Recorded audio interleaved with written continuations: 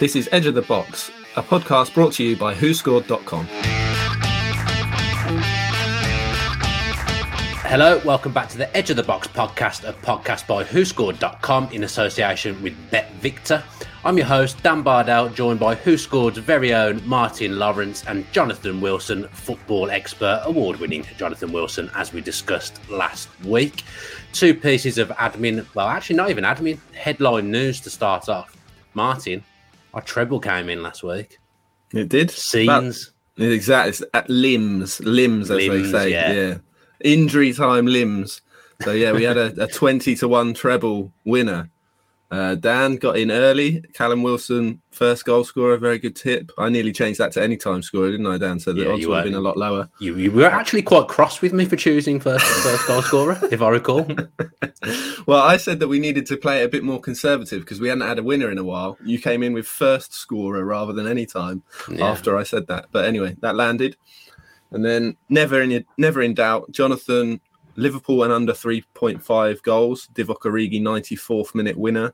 And Southampton, Brighton, both teams to score 98th minute equaliser from Neil Maupay. So, yeah, 20-1 winner. So hopefully we can back it up this week.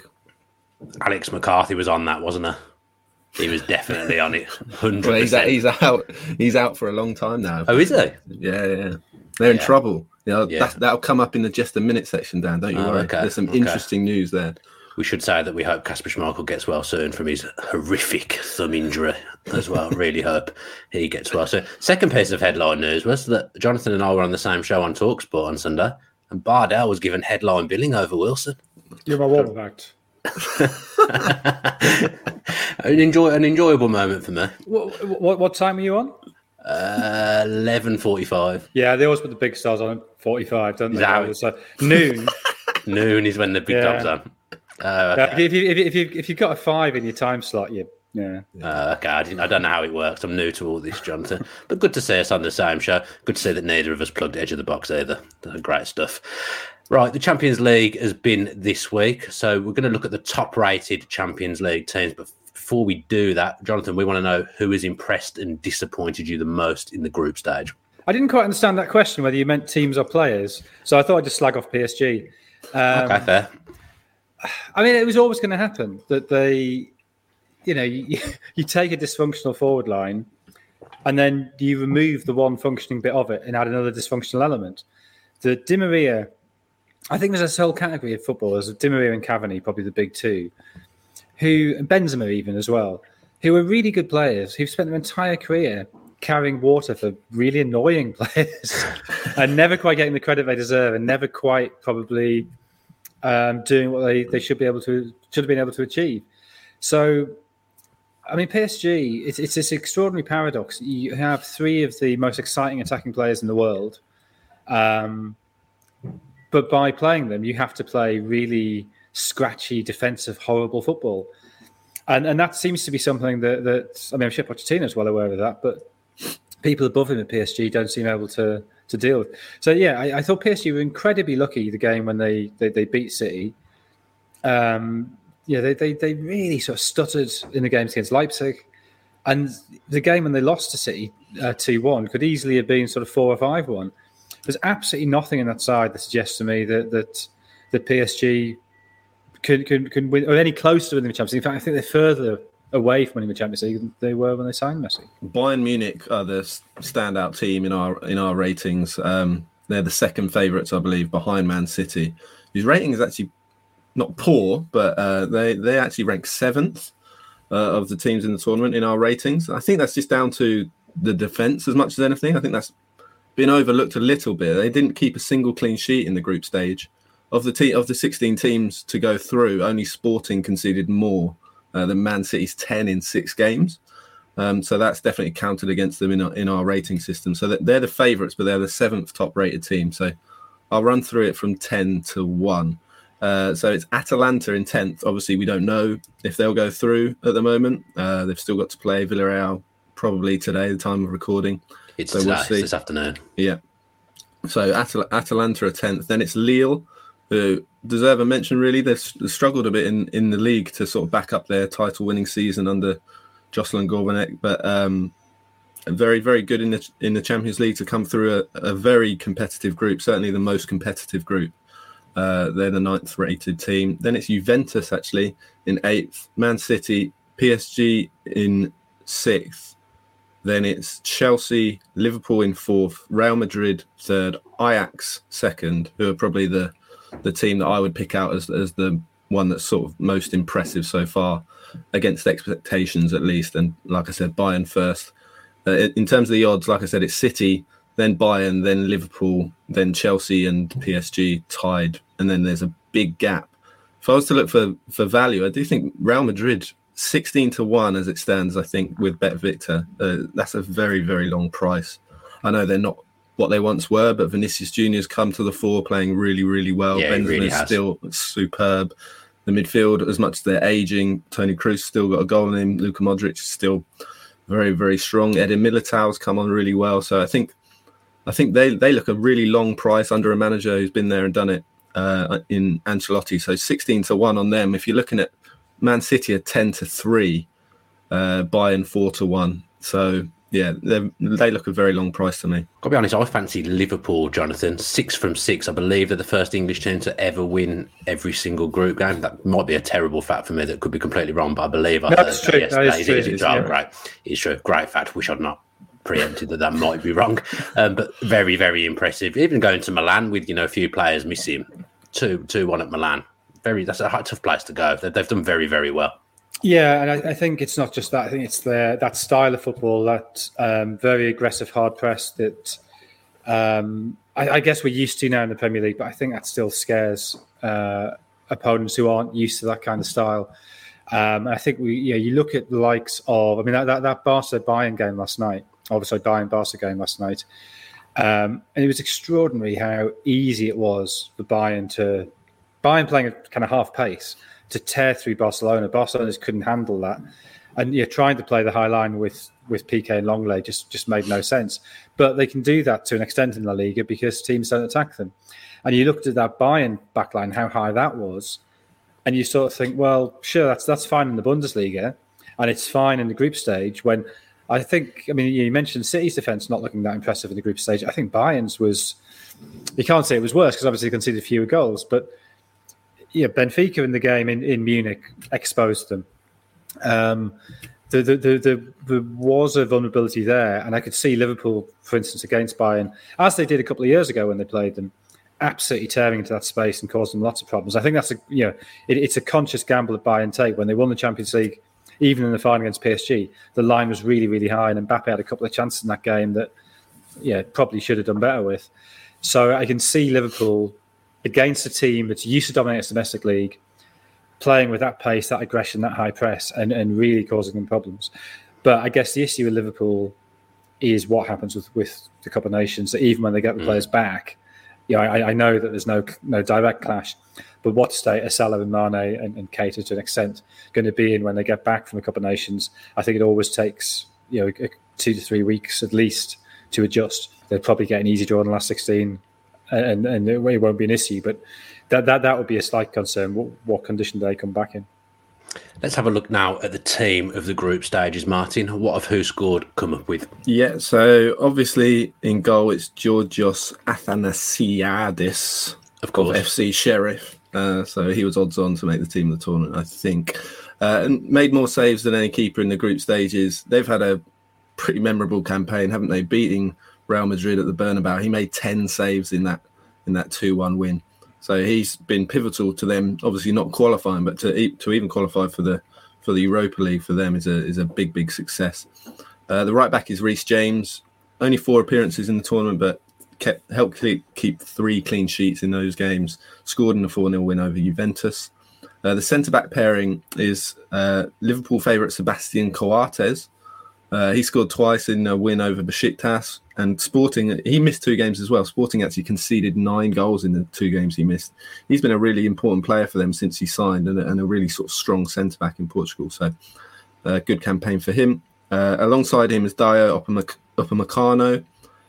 He's been a lot better in Europe actually than he has in the league for Bayern. He's struggled a little bit in the league since he made that move from Leipzig, but very, very decent in the Champions League. Made 2.2 interceptions per game. completed 91% of his passes, so he's been solid. The left back, unsurprisingly, João Cancelo, had a direct hand in 5 goals for Man City, scored twice and got a hat-trick of assists against Club Brugge. Right midfield, the sort of winger spots and the forward spots are really hotly contested, so there's some big players missing out. So it's actually Riyad Mahrez who gets the right wing spot in our team. He's the only City player to start every game in the tournament. Obviously, he's been not played too much in the league, but Pep obviously fancies him in the Champions League, and rightly so. He's been very good in the tournament beyond this season. Started every game, scored 5 goals. Actually made the joint most tackles of any Man City player in the group stages as well. So he just edges out the likes of Salah and Antony from Ajax, who was excellent as well. In midfield, Christopher Nkunku is probably not a surprising selection. 7 goals, including a hat-trick at Man City. Even though Leipzig went out, he had a fantastic campaign. Alongside him, Pedro Gonçalves of Sporting. He scored 4 goals, including a match-winning brace against Dortmund to help them sort of get the better of Dortmund in terms of qualifying for the knockout phase. On the left wing, just ahead of Vinicius, who I mentioned, who's been excellent in the league and in Europe, is actually Leroy Sané. 5 goals and 4 assists. So only 2 players had a direct hand in more goals in the group stages. And then the strike pairing is probably understandable. We can't really argue. Sebastian Haller, 10 goals, top scorer in the tournament. 10 goals would have been enough to be the top scorer in the entire tournament in 19 of the 29 Champions Leagues to date. So to have done that in what is his first ever Champions League campaign is pretty impressive in the group stage. And then he's partnered by Robert Lewandowski, 9 goals and 2 assists, pretty standard practice for him. But yeah, so that's Athanasiadis of Sheriff, Reece James, Sebastian Coates, Dayot Upamecano, João Cancelo, Riyad Mahrez, Christopher Nkunku, Pedro Gonçalves, Leroy Sané, Sebastian Haller and Robert Lewandowski. No Mo Salah, Jonathan? Don't care. Doesn't matter.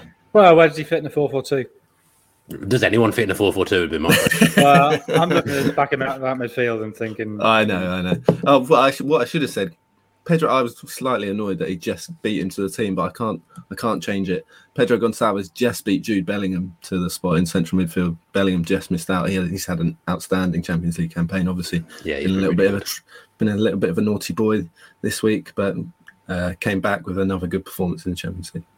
Yeah, well done on some of the pronunciations there as well. I don't know if it is well done, to be honest. Well, sounded good to me. I mean, I wouldn't have expected the Sheriff goalkeeper to have been making the Champions League. It took me about 10 minutes to say his name, but yeah. Yeah, we have to cut something out of the podcast now for absolute sure. Right then, let's talk about what we're here to do. None of this Champions League fancy stuff. Let's get back into the Premier League, the bread and butter of the podcast. And the first game we're looking at today is Manchester City against Wolves. Jonathan, I can't remember if we've actually spoken about him on this podcast. I do about 57 podcasts a week, so they all kind of merge into one at times. But Bernardo Silva, good little player. He's been remarkable this season, all the more so given how close he was to leaving in the summer. That I think City were quite willing to let him go. I think he was very frustrated at the lack of game time. I think he looked at the arrival of Grealish and thought, yeah, maybe my game time is going to be reduced even further. But he's probably been the best player in the league so far. And doing things I didn't really realise he could do. I mean, I obviously knew he was very good, but there's a couple of those little dribbles against Liverpool, for instance, where you sort of thought, yeah, that's a whole new level for him. So he's always had that pace, that energy, that intelligence of pass, but I think his close technical ability has really been shown off as well. And he's got a couple of key goals. So in a season when Grealish, I think, has not quite settled immediately, which I don't think is a major problem. I think that was to an extent to be expected. I think, they and when De Bruyne has been injured, they've really needed Bernardo, and he's been superb. I think he might be the best player I've seen live in the flesh this season. I'm trying to think of another performance that I will have seen. I think he probably takes it, Bernardo Silva. But where is he in the Premier League form rankings? No one cares where he is in the Bardell in the flesh rankings. Where is he in the Who Scored Premier League form rankings, Martin? So yeah, Pep has obviously come out, I think it was last week, and said that he is the best player in the league right now, and that he was in the 2018-19 season. And to be fair, Pep did say that season he thought he was the best player. He was voted for the PFA Player of the Season award in that season, didn't win it. Didn't get into the final 3, I don't think. But yeah, it was curious that his sort of playing time dropped after that. I think he dropped to back playing about 60% of the minutes for City in the 2 following seasons. And yeah, he's been outstanding this season. He is indeed now first in our player form rankings, I should say. He's not first in the season rankings. He's actually 4th at the moment. Mo Salah's still top of that, but he's first in our form rankings over the last 6 games. So I'll run through that. It's Reece James at 10. Lucas Moura's come in at 9. He's had a resurgence under Conte, a hell of a goal at the weekend. He's been superb, and one of those players I think we highlighted as being one who could really profit from playing under someone like Conte. So he's at 9. Mo Salah's down to 8, which is the lowest he's been all season. Emmanuel Dennis at 7. Conor Gallagher staying in there at 6. Super John McGinn now up to 5th. Go on, John. Yeah, he's rising. He's coming for your spot, Bernardo, but not yet. Rafinha at 4. Diogo Jota, who I believe was first last week, is down to 3. Trent Alexander-Arnold still second. He's been second for a long, long time. But yeah, Bernardo Silva top now, and he is now. Yeah, he's grown in importance, and like Jonathan said, he scored some important goals. He's now scored 7 goals this season, which equals his best season in any Premier League campaign.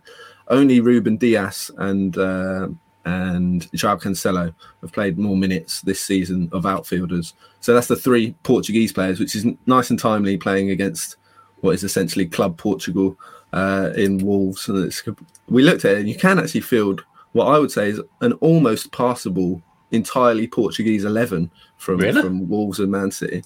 I've written it down. I don't know why I'm so surprised at that, because if you care, basically are Portugal light. So I've made it. Jonathan's going to hate it, but anyway.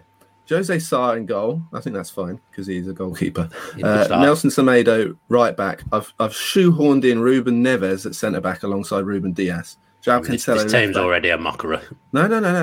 Hear me out. João Cancelo left back. João Moutinho and Bernardo Silva in midfield. Trincao, Daniel Podence, Pedro Neto, and Fabio Silva in the attack. So yeah, an entire 11, and obviously managed by Bruno Lage. So yeah, I don't think we'll see them all this weekend, but it's pretty mad that you can field an entire 11 of Portuguese players from. Well, that's despite Johnny and Pedro Neto being out. Exactly, Johnny as well. Yeah. Can I just say how proud of yourself you looked when you were reading that team? Thank you very much. Your big grin on your face as you were doing that. You were very pleased. Yeah. Putting the extra work in. A bit like the tackle success rate. No one will ever remember that segment. I will. I'm going to clip it up. Yeah, it was very, very interesting, Martin. Well done, Jonathan. I mean, how do you follow that? Yeah, the fun train. How do you follow the fun train that was Martin making a Portuguese 11 out of Wolves and Man City players? Let's say Pep's got this weird thing where, kind of for long-term gain, he has the short-term thing of like shunning someone. Yeah. So I feel like he does that quite a lot. So Bernardo Silva last season didn't have a great time, not really in the side, in and out, and then comes back this season and he's superb. I can't think of anyone off the top of my head, but it feels like a very Pep thing to kind of alienate someone and then bring them back in and be world-class. I mean, I think you could say that with John Stones as well. Yeah, it's happened to John Stones about 8 times. I think. Maybe Raheem Sterling towards the end of last season. Or now as well, yeah. There's a time when João Cancelo couldn't get in the team. Yeah. It's happened again. I mean, Mahrez, when he first signed, couldn't, having been in the team initially, the end of that first season, couldn't get in. So, Gabriel Jesus keeps drifting out of favour. So that's the advantage, I guess, of having a squad of that depth. I don't think it's a case of ostracizing players. I think it's just once you're out of the team, if players are playing well, it's really hard to get back in. And I guess that maintains the hunger and maintains the level in training and everything. So, I think Pep is single-minded enough to do that, and he doesn't mind annoying players. And obviously he's got the reputation and the record to do that everybody knows. Pep makes you a better player, unless you're Zlatan. Or Dmitry Vyshegrinsky. Okay, I mean, they'll have a handful, but fundamentally, Pep will make you a better footballer, and he will win you trophies, and he will get you playing great football. So he can leave you out, and if you've got a squad of 20, 25 really, really, really high class players, you can bring players in. So it's a combination of the two things, and it's a positive cycle, right? But if you're left out, it improves. If you can afford to leave out an underperforming player, then it keeps that culture of excellence going. Yeah, I think the important thing is those players always come back and perform better than they were before they were dropped as well. It's not like any of them tend to come back and are sulking or anything like that. They all come back and are firing. So it's obviously a really competitive nature. And City always just seem to have at least one player who's bang on it. Like they can be, De Bruyne can be out of form, and Gundogan last season, for example, and now it's Bernardo Silva, and it's been plenty of players in the past. So they've got a pretty good squad. Yeah, I think a Grealish shun. He's come in and then he's going to come back and be absolutely incredible. That's my betting on the next one. Let's try and make sense of Wolves a little bit then, Martin. The goals have dried up again. A funny side, aren't they? I can't quite work them out. Sometimes I watch them and think they're really good. Sometimes I watch them and think, God, they're boring me to sleep. I think this is a problem that you have when, and sometimes it's a good problem, but when your biggest goal threat is also your most creative player, it's an issue. And that's what Raul Jimenez is. Like in the 3 seasons where he hasn't picked up a serious injury, he's created the most chances for Wolves in all 3 seasons. And he needs to be on the end of those chances. But obviously that's not possible. I think that's where they're lacking. They've obviously got, I think he's almost a more intelligent striker than he is an excellent finisher.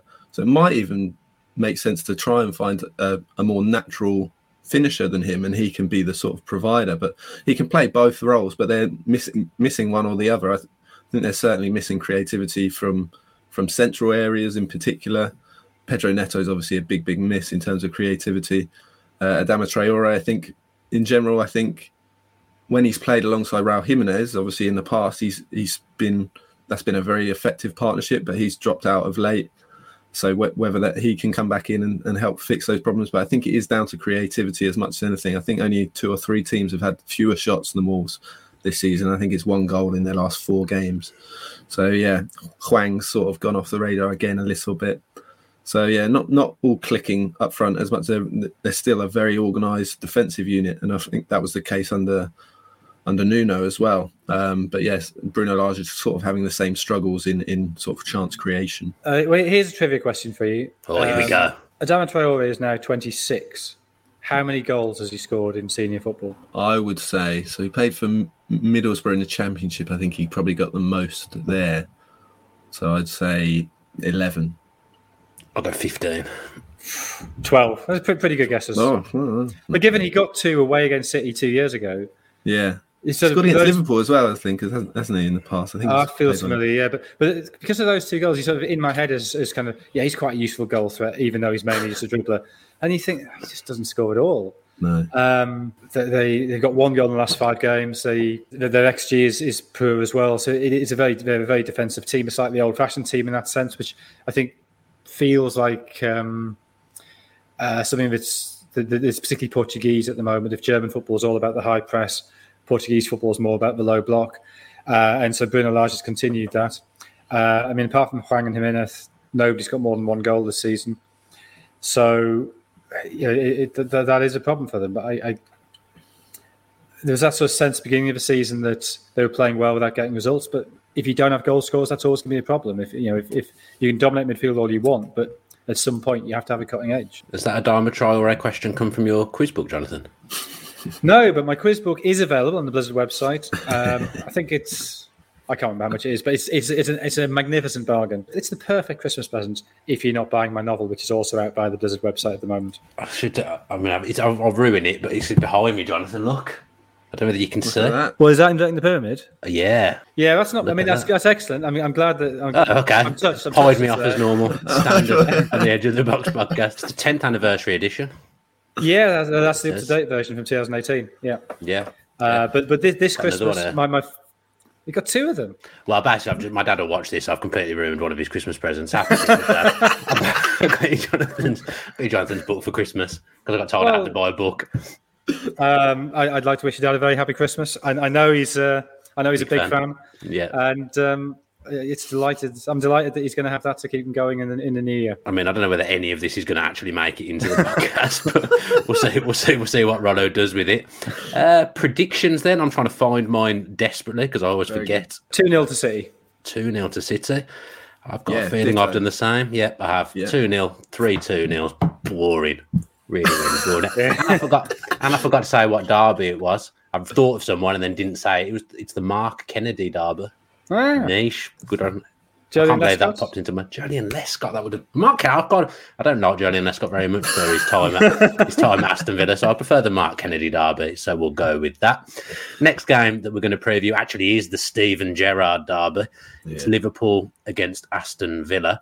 The first point here, Jonathan, is quite an interesting one. Liverpool's progress since Steven Gerrard left. Is this Liverpool side better than any he played in? Yeah, easily. I didn't do the script. Martin did it. Have a go, Martin. I mean, it's not Steven Gerrard's fault. I mean, yeah, Liverpool in Gerrard's time never had a player of the quality of Salah. I suppose they did have Suarez at his peak for that one season. But I still take Salah now over Suarez then, plus Mane, plus Firmino or Jota, plus Henderson. Yeah, Henderson in this kind of form, plus Van Dijk, plus Trent Alexander-Arnold, plus Andy Robertson. I mean, Gerrard would Gerrard get in this team? Yeah, I think he would. I was thinking, would he work under Jurgen Klopp? I think he'd be pretty darn good. Yeah, he'd take the Henderson physically. role, he was outstanding. Yeah, he'd be in for Henderson. But I mean, peak Gerrard, he would be dominating in that. He's a team. great player. Gerrard would get. I said, could you play Gerrard and Henderson together with Fabinho behind? Maybe you could. I don't know if that's a bit too similar, but I guess they probably do need. Yeah, one of the things that if you're being very, very critical of Liverpool, what do they slightly lack? It's goals from midfield, and Gerrard, I guess, would give them that. So maybe you could play a three of Fabinho, Henderson, and Gerrard, but that feels very harsh on Thiago or Wijnaldum or James Milner or The best Liverpool team I thought I found with Gerrard in it was 2008. Is that Torres when he was playing? Yeah, so Pepe Reina in goal, Arbeloa, Carragher, Hyypiä, Aurelio, and then it's the midfield really: Alonso, Mascherano, Gerrard, and then Coit, Torres, and Albert Riera. But yeah, you've still got a few. Albert Riera. I wouldn't say iffy duds. Ones in there. Not duds, but yeah, a few iffy ones. Certainly the fullbacks. I think arguably where they're sort of more improved than they've ever been. Like before that, and Liverpool's fullbacks going through their teams haven't been up to a great deal, but now they've probably got two of the best in the world, haven't they?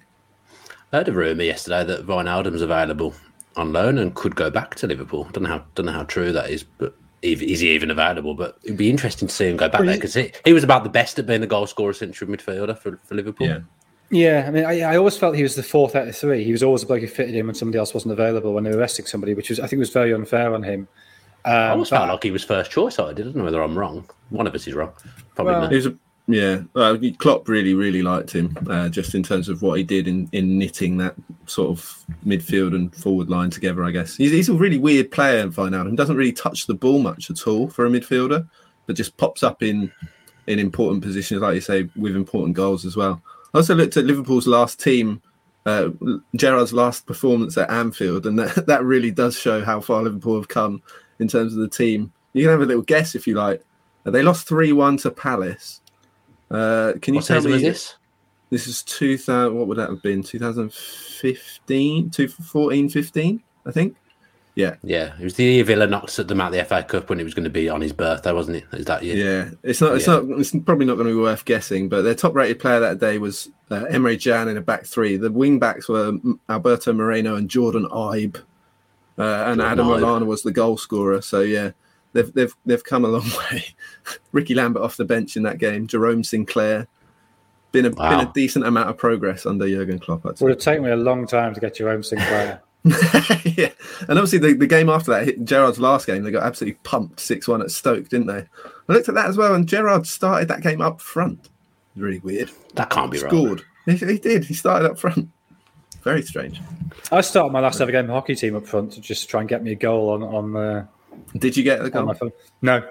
No, I had 3 shots though, which is more than I had all season. Gerrard did get his goal, so it worked. It worked.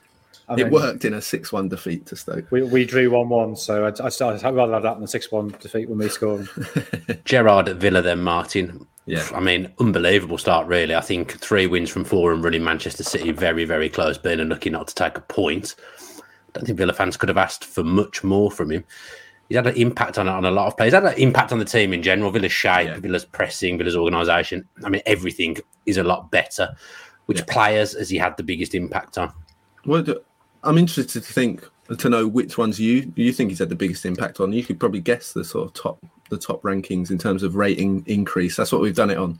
So we've done it based on their rating under Smith this season and their ratings under Gerrard this season. So who do you think's improved the most under Steven Gerrard? The first one I'm going to go with is purely based on the fact he scored 2 goals at the weekend, because I know how Who Scored works. So I'll go Anthony Clemson must be in the top 3.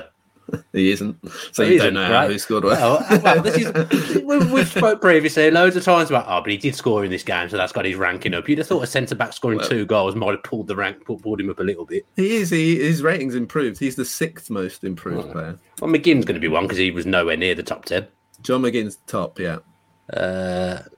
Mings is 9th. The fullbacks? Yeah, I think that's the important one. So Matt Targett's 2nd and Matty Cash is 4th. So yeah, that's an important point to make, isn't it? Because the fullbacks were so important to Gerrard's Rangers team. Tavernier in particular just posted ridiculous numbers from right back, and Borna Barisic on the left. Really important attacking players, and certainly Matt Targett really struggled early in the season. I think Matty Cash has actually been pretty good all season. But yeah, for what it's worth, it's Jacob Ramsey. So he's improved 10 players, which isn't bad. So Jacob Ramsey's 10th, Mings, Watkins, Emi Martinez, Konza, Ashley Young, who's actually been an important player, come to the fore under Gerrard. He obviously played with him at England. I think that's helped Young's cause. Cash at 4. And the one you missed, Dan, I thought you'd say straight off the bat, Marvellous Nakamba at 3, who's been much, much improved. Certainly, I just think in terms of his composure on the ball, his pass accuracy and stuff like that. Previously, he's been a sort of ball winner, and he can do that, and he's done that well in the past, but he's just never looked comfortable on the ball, and he's suddenly looking comfortable on the ball. So he's been a big plus point, because I think they will still look for a midfielder, but the midfield's been particularly strong. So yeah, great start. Who hasn't improved?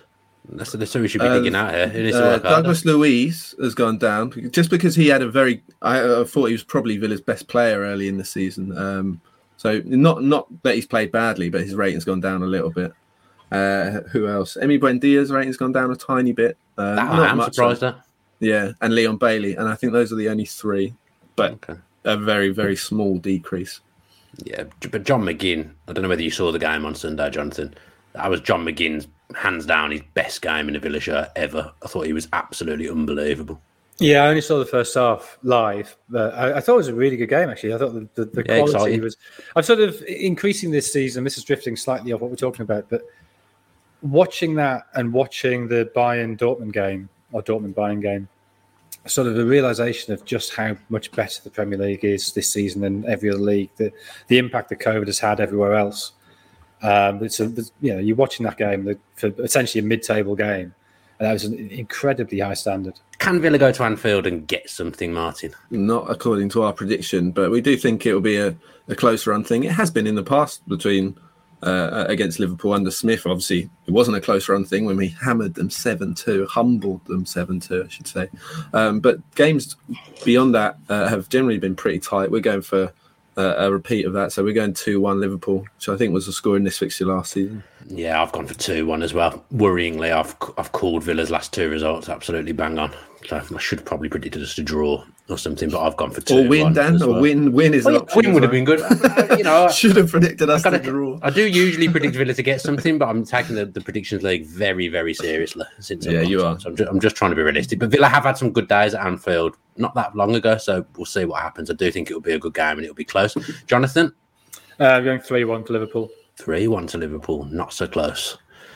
So annoying that we've got the same scores for 2 of the games so far, Martin. Pretty annoying that. But let's open it up a little bit. Surely we can't have the same scores all the way through. It's the Just a Minute section. Jonathan with the first game, Brentford v Watford, and I'm going to be completely honest. I had to Google someone to make this a derby. The Richard Lee derby. Keeper. Oh yeah, Richard Lee. Yeah. How did you know? Dragon's Den. He's on Dragon's Den selling baseball caps. Let's get him on the show. Yeah, Richard Lee will come on. Absolutely guaranteed. I reckon he probably would, yeah. I mean, we could have had him on to talk about Brentford-Watford. That would have probably made sense, but Jonathan's going to do it instead. Yeah, I think Watford are actually okay. I think they're quite good. And I know they're only taking 6 points from 7 games under Ranieri, but I think there have been signs of progress. I think there have been signs of improvement. I think the really important thing is the form of Emmanuel Dennis and of Josh King. that I think Ranieri will sort out the defence in time, and if you've got 2 goal scorers plus a decent defence, you've got a chance. Ismaila Sarr's out, which is obviously a problem. Also, Brentford's record against Watford is weirdly terrible. I suspect these things don't really mean a huge amount. But when Brentford beat them in May, obviously in the Championship, it was the first win over Watford since 1977, a run of 17 games. And I think that does somehow seep into the fans' consciousness, and that can transmit itself to the pitch. Brentford have had this, the wobble recently, 5 points from the last 4 games. But they had the string of defeats before that. I don't think they're playing particularly badly, but maybe just sort of the lack of class, the lack of goal scoring is showing. So I'm going to go Watford to win this 2-1. Little quiz question for you. How many managers have Watford had since that 1977 Brentford win? 38. No, 6,250. I was going to say 6,000 for what it's worth. I'd have given you that, Martin. I'd have given you that. What's Who Scored's prediction? 1-1. 1-1. I've gone for 2-2. Brentford v Watford Friday night. Martin, you've got a bit of nicknamery gone on here. All the teams in the script have got their proper name, and then Southampton are called Saints. It's Arsenal v Saints, Martin, and it's the Theo Walcott derby. Alex Lacazette started at Everton. He's got 4 goals in his last 3 starts against Saints. So with Emil Smith-Rowe and now Gabriel Martinelli both doubts, he could keep his place. Aubameyang was not only dropped to the bench last time out, but left on it for longer than Eddie Nketiah at Goodison, which could suggest another problem behind the scenes. Granit Xhaka made a speedier return to action than anticipated and celebrated that return in typical fashion with a lovely card from Mike Dean. Southampton have a real problem with Alex McCarthy, as we mentioned, now injured, and Fraser Forster. So they've signed Willy Caballero this week, 40-year-old Willy Caballero, who looks like he's going to come straight in against Arsenal. They've also got Salisu and Romeu are suspended and Jan Bednarek injured. So defensively, they're there to be got at for sure. Hasenhüttl side are winless in 4 and have surrendered winning positions in 3 of those games, conceding that 98th minute equaliser last time out. They haven't won a league game away at Arsenal in 26 attempts and never in the Premier League era. While they themselves threw away a lead at Everton last week, the Gunners' form at home is very good with 16 points from the last 18 available. Those Southampton absences could prove telling. So we have gone for 2-1. I did have it as 1-1, but I changed to 2-1 based on those injuries. I've gone exactly the same again. Annoying, Jonathan. I've got 1-1. 1-1? Yeah. Would you change it based on those injuries? Possibly, yeah, but that's the cowardly way out. And also, Arsenal just aren't very good. And also, weird, aren't they? Hasenhüttl's record against Arsenal is decent. I think played them 8 times and he lost 3, because I think that type of football gets in Arsenal's faces and they don't like it. For me, it's absolute vintage Arsenal. Everton hadn't won. They lost 7 in a row or something stupid before that game. So they go to Goodison. Xhaka comes back, gets booked, and they lose. That to me, that is Arsenal. All over. So Hasenhüttl's played them 7 times, not 8. Sorry. Yeah. And I've got to admit, the big Willy Caballero signing passed me by. Didn't know that. I know, it passed me by as well until I had to research it. Well done. Well done, the Just a Minute section. A win for the Just a Minute section there, I would say. Oh, Chelsea v Leeds. Struggling for a player. Michael Dewberry. Patrick Bamford. Michael Dewberry. I like that, Jonathan. Go on. Showing my 90s heritage. No, I prefer Dewberry, to be honest, Martin. No, so do I. Don't get me wrong. After suggesting that, Jonathan goes into the preview of this full of beans, full of confidence. Chelsea v Leeds, Jonathan. But Chelsea, I think, are quite hard to get a handle on them at the minute. I mean, they've produced some really good performances, like hammering Juve 4-0. Although you do wonder how much was that about them and how much was that about Juve. And yeah, they'd gone 12 games unbeaten before that defeat to West Ham. And yet, there's that sense they weren't really playing that well. And then, obviously, the 3-3 draw against the Need this week, with a slightly weakened team, but not that weak a team, suggested that after having been so sound defensively all season, suddenly to let in 6 in 2 games is an issue. So I would assume they'll be very, as they were having after that defeat to West Brom last season, there'll be suddenly a focus again on getting the defence right. Leeds have struggled for goals all season anyway. Bamford has come back, which will help. Kevin Bench had scored last week. But just as they get him and Ayling back, they lose Cooper and Phillips probably more seriously. Koch and Struijk probably also both going to miss out. Leeds are stabilising at the moment, but Chelsea, you'd think, will have too much for them. So I'm going to say 2-0 to Chelsea. I've gone for 3-0 to Chelsea based on that Leeds defensive crisis. I think that's going to cause them problems. I've forgotten your name, Martin. It's Martin, yeah. 3-1 we've gone for. I've also noticed how Jonathan is trying to fit in more and more words between cock and out. Yeah, he does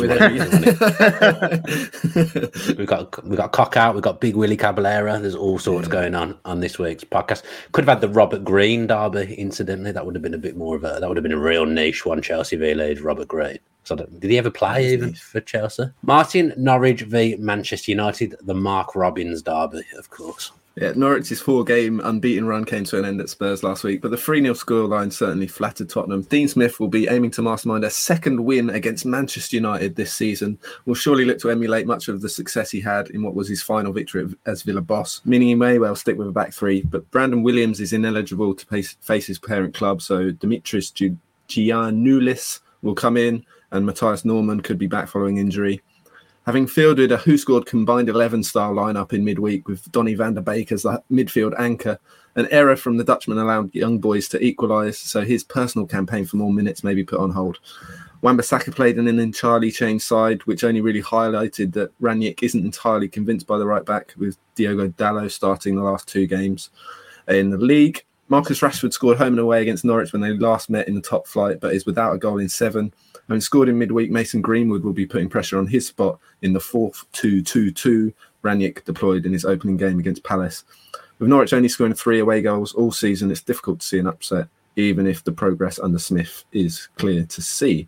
We've gone 2-0 United. Bloody hell, this is a joke. I've gone 2-0 Manchester United. Did I just copy my predictions this week? Also 2-0. Maybe. 2-0. Jonathan, it's another Bobby Zamora derby. Brighton against Tottenham. There's obviously a major question mark whether this game's going to happen at all with Tottenham suffering from COVID. I think they have already applied to get the game postponed, and I would assume that the Premier League will acquiesce in that. So this is in many ways a ghost preview. Doesn't matter what I say because the game's not going to happen. I think Tottenham are going to win it 8-7. And Harry Kane's going to score all 15. Yeah. But if it does happen, Spurs are taking 10 points in 4 games under Conte, 2 clean sheets in a row. I think they're clearly signs of progress there. Lucas Moura particularly has been playing well. They're weirdly only 2 points off 4th with the game in hand, which, given how badly things seem to be going, is a bit of a surprise. Brighton are 5 points behind them, still 9th, despite being without a win in 10. They've drawn 8 of those, but I think what is still encouraging for them is that in 7 of those 8 games, they've had the better XG. So that booing of Graham Potter, the last Brighton home game, possibly is slightly misplaced. Brighton have got loads of defensive injuries, though. No Webster, no Duffy, no Dunk. Lallana, Welbeck, Trossard also out. So Tottenham to win 2-0, but I think it won't happen. I've gone for 2-0 as well. Who scored? I've gone for 0-0. Ball draw. Nice, I like it. What happens? You don't get that if it doesn't happen. Just because I don't think it doesn't. Exactly. Yeah, but surely when that game does take place, the predictions carry over and you add those points in. I mean, there'll be people who are following this podcast. They'll be like, they want to know what happens for this. This is big. This has never happened before. When that game gets played, well, the points. Well, we'll probably have to preview it again, won't we? So we'll probably come up with new predictions. Well, I don't think we're going to do a special podcast based on Tottenham playing Burnley, surely. Well, they might fit into another game. Shoehorn it into another game week. Who knows? Fine. Cross that bridge when we come to it. Then I mean, people. You know, this is life and death to some people. I know. Not just me. It's life and death to you. You're right. Yeah. And people will follow it and they want to know how it works. If the rules aren't clear, the whole thing gets thrown into disarray. I will say as well, that game should be made to take place because when Villa had everyone missing, they had to field their youth team. In the FA Cup, they couldn't even play under 23s. Players had to play the full-on youth team. Make them play, Martin. We did get a pass in the league, though, didn't we? We got some league games put back. That's I true. think that's just because it was the FA Cup. Well, we were going to win it. We were going to win the FA Cup. We were going to win it. We nearly did with Louis Barry. To be fair, exactly. We nearly did. Yeah, Louis Barry, who now doesn't even get on the Ipswich bench, but that's a story for another day. Martin, to finish your just a minute section, we have Burnley v West Ham, Claret and Blue derby. I need a player. Throw one at me. I haven't got one. It's just going to have to just be the Claret and Blue derby. That's lazy. That is lazy. I'll think of one whilst you preview it. Okay, yeah, that's fine. Cool. Captain Ben Mee missed the defeat to Newcastle with a shoulder injury. He remains a big doubt. While Maxwell Cornet was forced off early on and will miss out with a quad strain. Ashley Barnes is also sidelined, so Mate Vidra and Jay Rodriguez will compete to partner Chris Wood. For a side that have failed to score in back-to-back games and are winless in 4 as it is, being without players that have contributed 50% of the team's total goals this season, not ideal. Michael Antonio scored 3 goals across West Ham's 2 victories over Burnley last season, which ended a run of 3 defeats without scoring against the Clarets. He is now without a goal in 7 starts, though, for West Ham. But the real problems are at the other end. Hamstring injuries to Kurt Zuma and Ben Johnson mean they join Ogbonna on the sidelines. Vladimir Kufal and Issa Diop will come in. Aaron Cresswell should be fit to replace last week's match winner, Arthur Masuaku. Home advantage doesn't really count for much as far as Burnley are concerned, even if West Ham have lost back-to-back away games. The 2 West Ham wins in this fixture last season were the first that David Moyes had ever masterminded over Sean Dyche, failing to win 6 beforehand. And we expect this purple patch in this claret and blue derby to continue. So we have gone for West Ham to win 2-1. I've gone for West Ham to win 2-0. Jonathan? 2-0 West Ham. 2-0 to West Ham. Producer tried to cheat and send me someone during that segment, the junior Stanislas Darber. Oh, I like that. But I'd come up with Joe Hart. Mm. He played for both, so yeah, either one of them will do. Your last game, Jonathan, you're always doing the more work. It's Palace v Everton, the Yannick Bolasie derby. Palace, I think, have run to a bit of reality recently. After that very promising spell, the form has just wobbled 3 defeats in a row. I think where there is still encouragement for them is that if you look at an expected points table in the Premier League, they're still 6th. Brentford slightly weirdly above them. But they've only won 3 games all season and they're now only 6 points off relegation zone. So assuming Newcastle are going to improve, that does have to be a slight concern for them.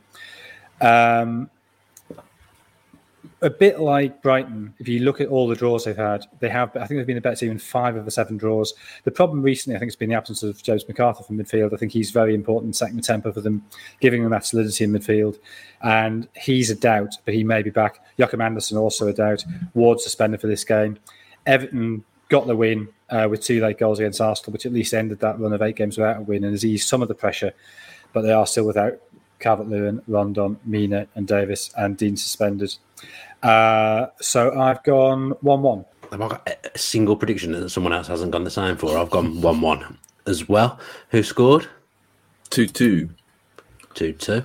And I believe we've got a Sunday 2 p.m. treble, Martin. You should know that because you're involved. Oh, yeah, that does make sense. You did ask me to make a call, and I did that. So our tip is, obviously, we've just all tipped for a draw in the Everton Palace game. We've tipped Everton to win or draw, which is not a massive price, but a good price, given the sort of history between these teams. Everton are actually unbeaten in 13 against Palace, and they haven't lost on any of their last 10 trips to Selhurst Park either. So Everton to win or draw is the Who Scored tip. I've gone for Jared Bowen to score any time. Not first goal scorer this week, an any time goal scorer, Jared Bowen. Jonathan? Did I go Leicester win, both teams to score? You did indeed. I'm slightly regretting that, given that Leicester now seem to have COVID and nobody's quite certain how many players they're going to have available. But if that COVID has not hit the first team squad, then given that both teams to score, I think looks good, given Leicester have got the 4th worst defence in the league this season. Yeah, all over the place they are at the back. And the 6th worst on XG. Newcastle kept their first clean sheet last week. And I don't know, I just sort of worry about how Newcastle reacted to that win over Burnley. That's the first win of the season, of course, you're going to celebrate it. It did just feel that there's this sort of sense of, the new age has begun, everything's fine. And I don't think it's going to be that easy. So, Leicester to win, both teams to score, but now slightly panicking because of the COVID at the King Power. We've all gone for Leicester to win and both teams to score in our predictions, so marries up nicely. Obviously, we had as we mentioned, we had the 20-1 winner last week. This week, the price was 17-1, boosted to 22-1, so we pushed it a little bit further. Hopefully, we can get back-to-back wins in the treble. And how did we do with predictions last week, Martin? So Jonathan clawed back a little bit. 9 points for Jonathan, 7 for Who Scored, and 6 for Dan at the top. So his lead cut slightly, but it's still pretty healthy, I must say. Just 1 point between Who Scored and Jonathan. I think Dan is 6 or 7 in front. I went a bit flamboyant last week. But, I had such a good week that I just, I thought I could take some risks, and none of them really paid off at all. But I think the last 3 or 4 weeks, each week there's been 2 or 3 games I've been 1 goal off getting the 3 points, and often getting no points as a result. So I'm not worried. It's a for what it's worth, because I am incredibly sad. I do have a track of all of the sort of results that we've got. For what it's worth, Dan's in front in scores, but he's actually got the fewest sort of outcomes correct of all of us. He's in front based on far more correct scores than the two of us, Jonathan. So that's the game. That is the game. I can't see that. This is Leicester. It's going to blow up in the second half of the season. Exactly. No, see, it's mine. It's mine. I'm having it. You got to call the 3 pointers. They're the ones. It doesn't matter about the 1 point. It's all about the 3 points. They're the ones you want to get. It's all about the 3 points as Leicester take on Newcastle. I mean, you're right about Newcastle. I kind of felt like when they were walking around the pitch celebrating at the end of that game, it was like, that's it. This is our win for the season. Enjoy it. We'll see you again next year. Like, it's just, I don't think it's good. It's not going to be what they think it's going to be, I don't think. But to be fair, Leicester's defence, as we've all alluded to, a little bit all over the place. Is that injuries? What is it? Is it Brendan Rodgers, Martin? What's the problem? It's a bit of both. I think Brendan Rodgers is, obviously, you can't really count his time at Celtic just because of how dominant they were in terms of his defensive record up north. But even at Liverpool, I think so he's there for 4 seasons. I think they had the 5th best defensive record in his first season. And then the 3 seasons after that, they were 8th. He actually conceded fewer goals in his first season at Leicester than any of his seasons at Liverpool. And that was when Leicester did, to be fair, that was when Leicester did have a settled defence. It was Pereira, Evans, Soyuncu and Chilwell, and that stayed pretty much intact, certainly the centre-back pairing. And that hasn't been the case for the last 2 seasons. Only Newcastle, Southampton and Palace have conceded more goals since the start of last season than Leicester. 77 goals they've conceded since the start of last season. Only Newcastle have kept fewer clean sheets. So there is a big problem there. And the problem at the moment seems to be set pieces, really poor from those against Villa. So that's certainly an area that Newcastle will look to get at. I do think Kasper Schmeichel's had a little downturn as well, not just being bitter after his little manicure problem. But yeah, I think he's had a little downturn. So defensively, they are a bit at sea. They need to fix that because they've got plenty of quality in attack, haven't they? So they just need to fix that defensive resolve issue. It's a weird one, Kasper Schmeichel, because he actually has always been one of my favourite goalkeepers. Is it that the defence are making him nervous, Jonathan? Or is it the other way around? Or is it just a combination of them just being a shambles? Fofana was so important for them last season to lose him as being a big issue. Johnny Evans has missed a bit of early this season. He's obviously the senior presence there. So, the fact that Pereira and Justin have been out, Justin all season, Pereira did come back briefly, but then has gone again. Castagna missed a bit of the start of the season. He's had so many personnel changes. I think it's understandable. And Rodgers just does play attacking football. And I think Ndidi as well. I keep saying this, but Ndidi, beginning of last season, I thought was brilliant. And then after he got that knee injury in January, although he's only actually out for 5 games, I just don't think he's ever quite got back to the level he was at before that. So, he missed a bit of early this season. I mean, he didn't play in the United game, for instance, because of injury. Tielemans has been out recently as well, and although he's not necessarily defensive presence, he does sort of hold his position there. So I think, Rodgers does play attacking football, but fundamentally injuries have undone them. Yeah, Europe as well, maybe they haven't been great. Yeah, that's true. In the Europa League, from what I've seen. But another weird one, Martin, is Iheanacho. He was banging him in last season, and now he might even be behind Patson Daka. In the pecking order, but he was a good player for them last season, and him and Vardy as a 2 seemed to work pretty well from what I saw. Yeah, well, as you'd say, he ended last season on flames, didn't he? He was very, very good. So I think maybe the Daka signing would have put his nose out of joint a little bit after the way he did end last season. Daka's basically seen as the natural successor to Vardy, isn't he? But he hasn't really had the opportunities in the league. Started against Villa, but that started brightly in that game as well, it should be said, but faded. Villa started to defend a lot better after a shaky start. So it is a curious one that he can't really get any games, certainly against Villa, because he scores every 2 minutes against Villa usually. So why he didn't play in that game, I'm not sure. But that is a good point, Dan. Yeah, and I'm going to adapt this question slightly from the script, Jonathan. Where don't Newcastle need to strengthen? Well, I think going forward they're fine. Callum Wilson, okay, injuries are an issue, but him plus Saint-Maximin plus Almiron plus Joelinton, who's actually started very well under Eddie Howe, I think that'll do them for now. The issue to centre back and back in midfield. And so, they've been linked with hundreds of players. Very hard to sort of sift the wheat from the chaff. I think the two really interesting ones in terms of the back in midfield are Axel Witsel, who apparently may be available, either on a free or a loan or a cut price contract, and also Florian Grillitsch from Hoffenheim, the Austrian 26.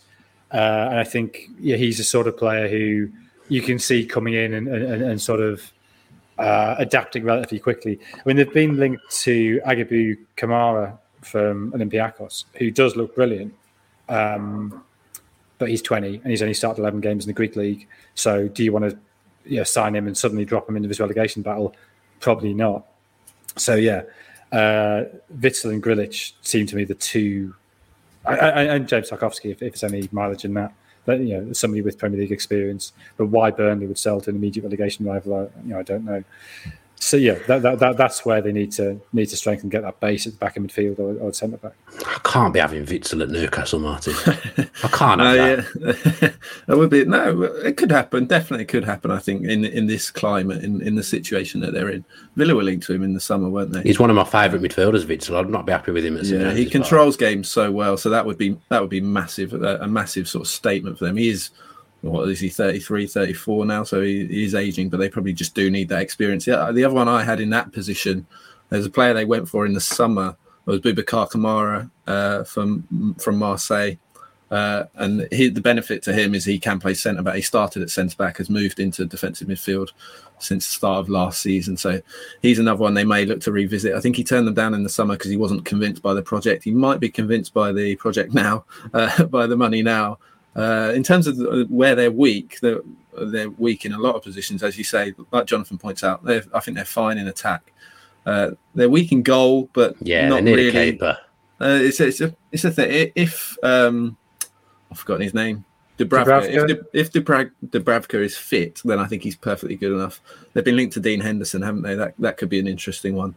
But I think the position where they're not really linked to anyone, certainly in terms of rumours, is the wing-back position, the full-back positions. I think they're really, really weak there.